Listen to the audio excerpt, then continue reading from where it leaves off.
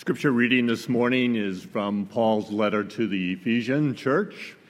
Follow along in your Bible, you're invited to do that. If you don't have a Bible, there are Bibles in the back that you are free to have as well.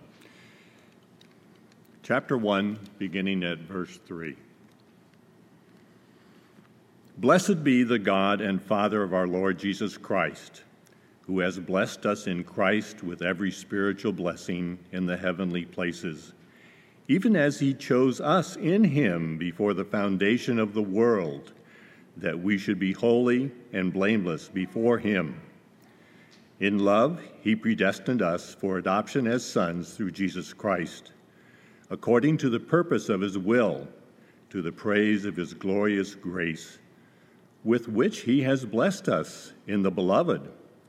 In him we have redemption through his blood, the forgiveness of our trespasses according to the riches of his grace, which he lavished upon us in all wisdom and insight, making known to us the mystery of his will, according to his purpose, which he set forth in Christ, as a plan for the fullness of time, to unite all things in him, things in heaven and things on earth. In him we have been obtained an inheritance, having been predestined according to the purpose of him who works all things according to the counsel of his will, so that we who were the first to hope in Christ might be to the praise of his glory. In him you also, when you heard the word of truth and the gospel of your salvation, and believed in him, were sealed with the promised Holy Spirit, who is the guarantee of our inheritance until we acquire possession of it to the praise of his glory. This is the revelation of God to the church. The grass withers, the flower fades, but the word of the Lord endures forever. We launched into a study of the book of Ephesians, Paul's letter, Paul's epistle to churches in the area of Ephesus, way back in the middle of the first century. And this is a wonderful, famous, ancient letter that contains wonderful truths for us to live by. And we launched into it last week. If you weren't available to be with us, you can find last week's recording on our website. And I'm calling the series, I'm calling the series Grace Emerging, how grace emerges through us and into our lives and into our church and into the community through us. Now, the words that were just read in the original Greek language in which the letter was written almost 2,000 years ago, it was all one sentence. Chapter 1, verses 3 through 14 were one enormous run-on sentence of 202 Greek words. It is the second longest sentence in all of the New Testament. The longest was also written by Paul.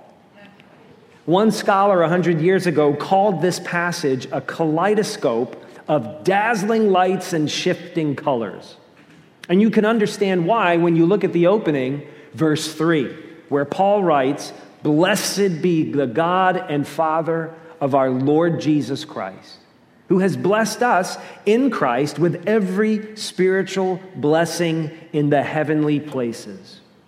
Now, if you're a Christian and you're not feeling very blessed right now as an American, or you're not feeling very blessed living in Maryland or in Carroll County, or you don't feel blessed in your work or in your relationships or in your finances, fear not. Be encouraged and listen up today, because you are blessed, as Paul said, in the heavenly places. You are blessed in the heavenly places, and that is how he began his letter, and that's what we're going to talk about today. We're going to consider the wonders of this passage. This passage is loaded with wonders that cannot be contained in this sermon today. The wonders of these verses cannot be contained in all the sermons and all the books that have ever been written and ever been spoken about what Paul is talking about here. It should blow our minds away. Because Paul details what I am calling, and what he says, the riches of God's grace. That's what he starts talking about, the riches of God's grace. Now, whether it's an athlete, when an athlete dominates a game or when an actress, dominates a play or a movie, we say things like, wow, that game was all Ronaldo, right? Like that was all Viola Davis. That movie was all that her performance was amazing. Or like last night, I watched my New York Giants get slapped around the field by the Philadelphia Eagles all night. And I'm not kidding. I thought I'm going to mention it tomorrow because one of the announcers literally said, this has been all Eagles. That was not good news to me. But I got good news for you today. That has nothing to do with American football. The story of our salvation, according to the Apostle Paul, was all God. When you think about being saved and being a Christian and being forgiven by God and living eternally, that is all God. The story of your salvation from beginning to end is all God. And so we're going to look at what Paul said about what God has done in eternity and what God has done in history also. And we're going to talk about what God has done in us, in you, in me, and in us as a community of faith. What God has done in eternity, what God has done in history, and what God is doing in you, in us, even right now. God in eternity, let's start there. In eternity, God chose us to be his beloved, adopted children. It's that specific. Paul describes in detail how God has blessed the Christian in a heavenly sense, in the heavenly places, in an otherworldly sense, how he has done that. And he says in verse 4, even as he chose us in him before the foundation of the world, that we should be holy and blameless before him in love. Now, the word chose there, grammatically speaking, is the most important verb in the entire passage. The word chose is what stands out the most. It commands everything else in the passage. And Paul uses chose on purpose. The word chose, it communicates that God was specific about you. Think of when you select something that you want. God was particular. God was intentional about you. Not because of anything, not because he's watching you live your life right now and he's so pleased with the job that you're doing. Watch this. Before the foundation of the world, we are told he chose you. Before the foundation of the world, before time, space, okay? Before the material universe, before the earth that we live on came into being somehow, however that happened, God picked you out. He selected you, Paul says. Before you ever won anything or earned anything, before you ever cheated or lied or failed or broke a law or broke someone's heart, God said, this one's mine. He thought of you before you ever existed and said, this one belongs to me. Now, how is that possible? Look at verse 5. He predestined us for adoption to himself as sons. Now, that's women and men, because for the ancients, the sons were the ones who would inherit. So it means all of us, in heirs. Adoption to himself as sons through Jesus Christ according to the purpose of his will. Right? So just like you had nothing to do with your natural biological birth, you had nothing to do with being born, that was all your parents, right? Well, you had nothing to do with your salvation, Paul is saying. In love, God did all of that. Your salvation, that was all God from before the foundation of the world. What beautiful words to read, right? This wonderful, dazzling kaleidoscope, as it was called. What beautiful words to read, but what difficult words to accept, right? Let's be honest. How difficult it might be to accept that it's not all Brian. It's not all you. We are not all that. Morally speaking, we're not even some of that. Because of anything that you did, right? When God looks at your life, it's not because of any good decisions you've made, any righteous or moral acts you've committed, that God decided to save you. That's what it says here. We were not chosen before the world began and predestined for adoption because of anything that God could predict about your life or foresee in time and space. You know, some people look at passages like this and they wrestle with it and they try and claim or put on God some type of a prescience, a pre-knowledge, that God can look into history and look into the future and see your life and see all of the decisions you've made and all of your relationships and everything you've done and realize, now there's a good gal. Now there's a good guy. I want her. I want him. The prescient knowledge of God is what some people claim. But the more you think about it, it really just reduces him to a divine fortune teller. Do we simply want to believe in a creator that can simply look into the future and predict how we'll turn out? The theologian R.C. Sproul wrote that if the Reformation view, we'll talk about the Reformation some other time, if the Reformation view of original sin is correct, now listen to this, then God would see no fallen creature choose him in the future. God would know from all eternity that left to themselves, fallen creatures will not choose him. If God could see into the future, all he would see is us deciding to not choose him and to choose ourselves and to choose our own way. The Bible says, despite what we would be, God chose you in love. How? According to the purpose of his will. And that is a mystery we trust by faith. So, if that's what God did in eternity, what about in history, right? Now, let's talk about the human theater of our lives. God in history redeemed us through the life and work of his Son. Even in our domain, the cause of these blessings is still all God.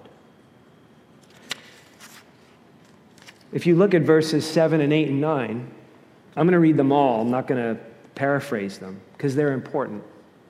In him, he's talking about Jesus Christ. In him, we have redemption through his blood for the forgiveness of our trespasses, according to the riches of his grace, which he lavished upon us in all wisdom and insight, making known to us the mystery of his will, according to his purpose, which he set forth in Christ.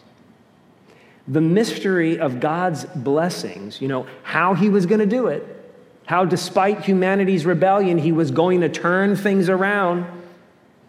The mystery of all of that was revealed in the crucifixion of Jesus Christ on a Roman cross in history.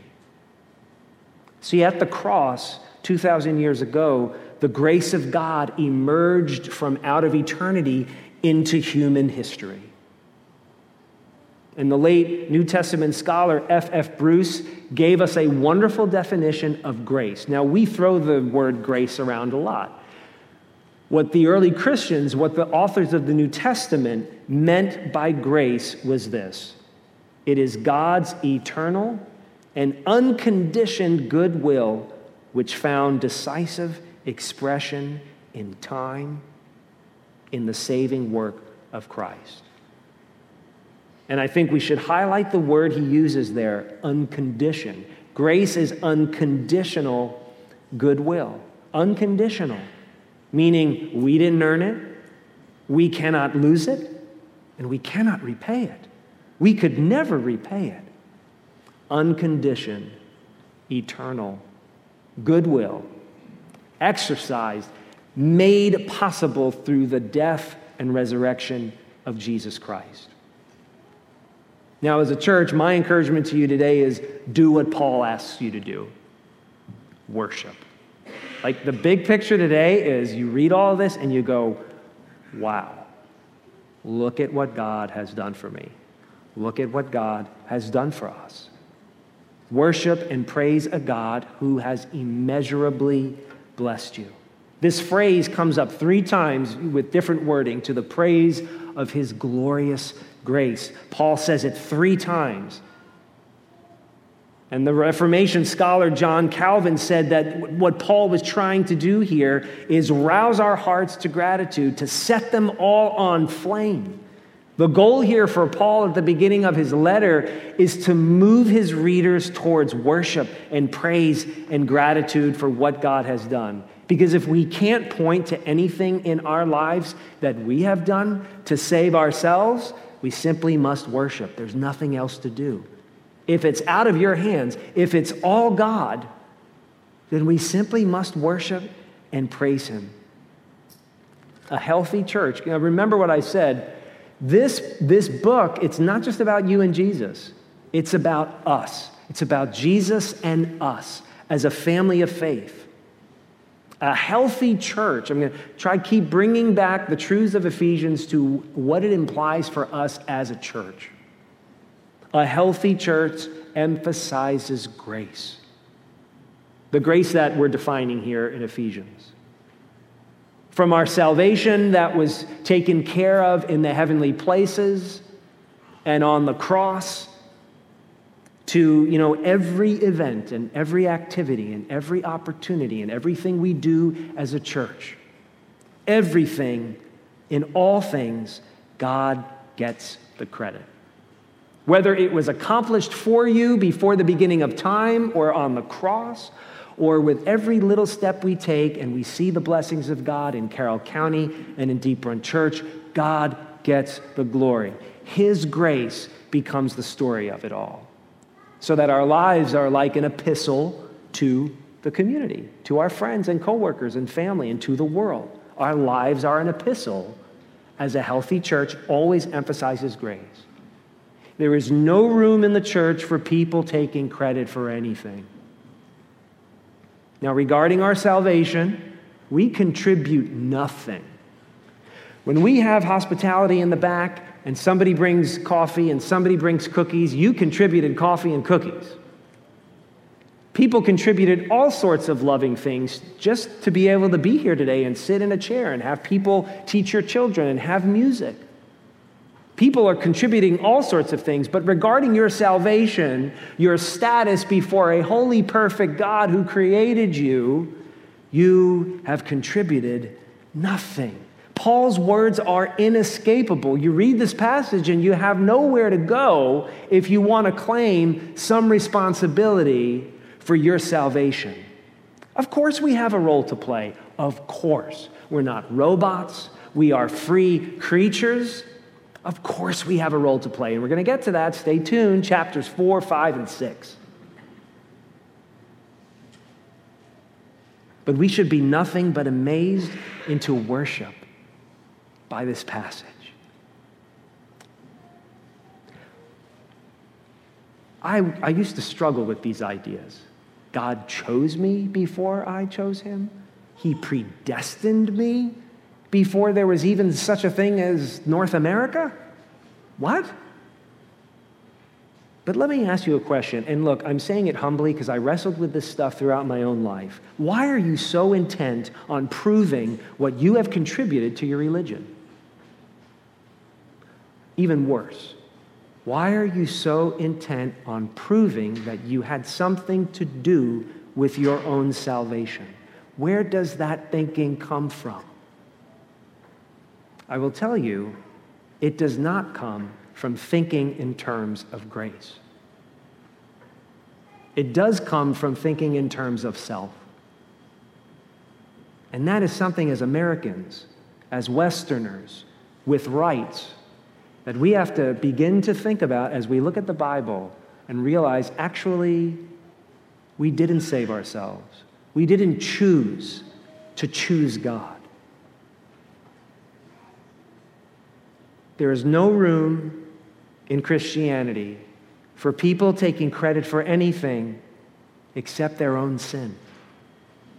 The only thing I can take credit for in my salvation is my sins deserved eternal damnation. But Jesus, who loved me from before the beginning of time, saved me by dying in my place. That's the only thing I get to take credit for in the equation of my salvation is my sins put Jesus on the cross. Now, if you're here today and you're not a Christian, or if you're here today and you don't like anything that's coming out of my mouth, which, by the way, is coming out of the Bible,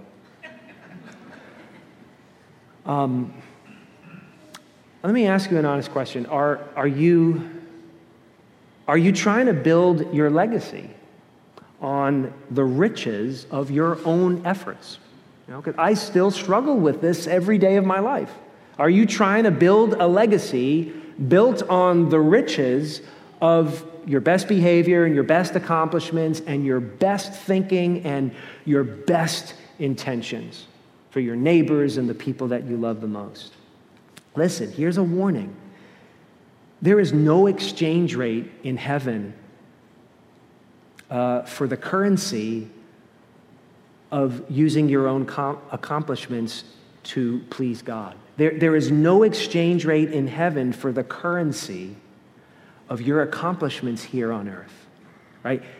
Even the best ones and the purest ones are worthless in God's economy to earn his love, to earn his acceptance. There is no exchange rate when you stand before a perfect creator and say, hey, this is everything I've got.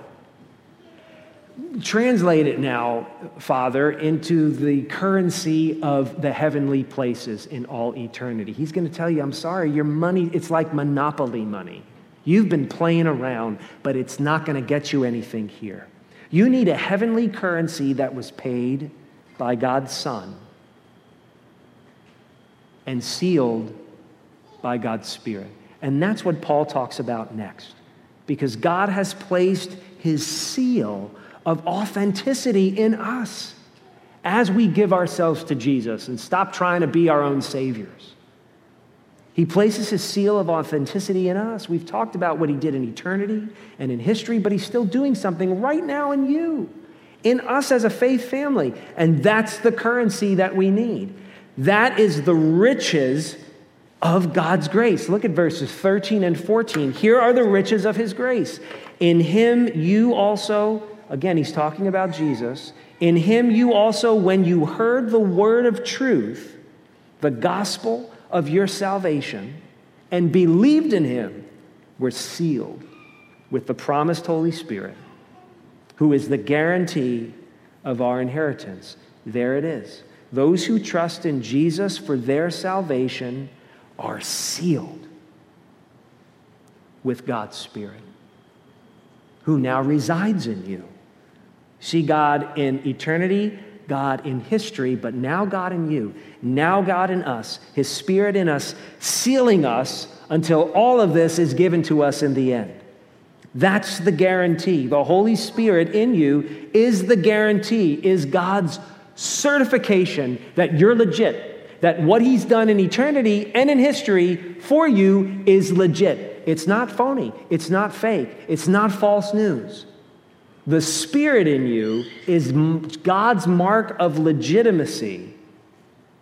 So, think about used cars, right? So you go to buy a used car, and if you can't afford or think it's unwise to buy a brand new car, you look for a used car. And the really good ones are what? Certified pre-owned, right? You go to the Honda dealer and you look for the ones that say certified pre-owned, and you open the hood and there's like 30, 40 different little paint marks where professional mechanics have said good, good, good, good, and they sell it to you as a pre-owned certified vehicle, right? Now the vehicle doesn't certify itself.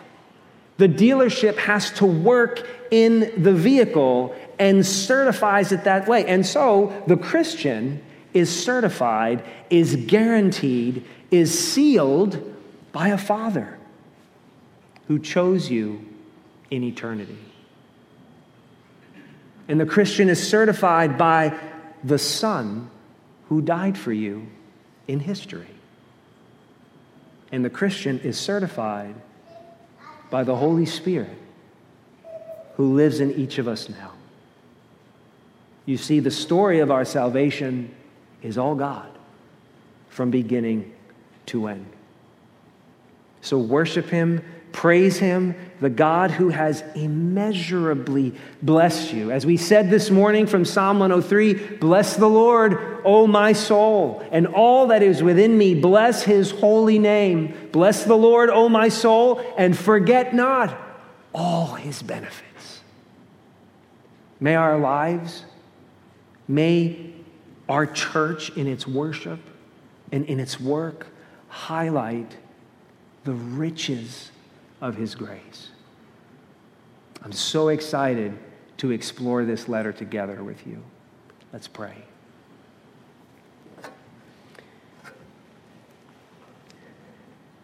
Father, we confess that we read this and we read it again and again, and we even study it, and we still don't grasp what it fully means.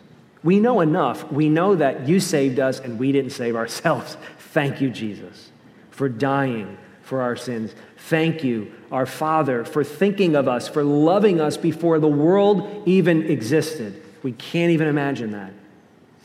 Thank you, Holy Spirit, for being in each of us.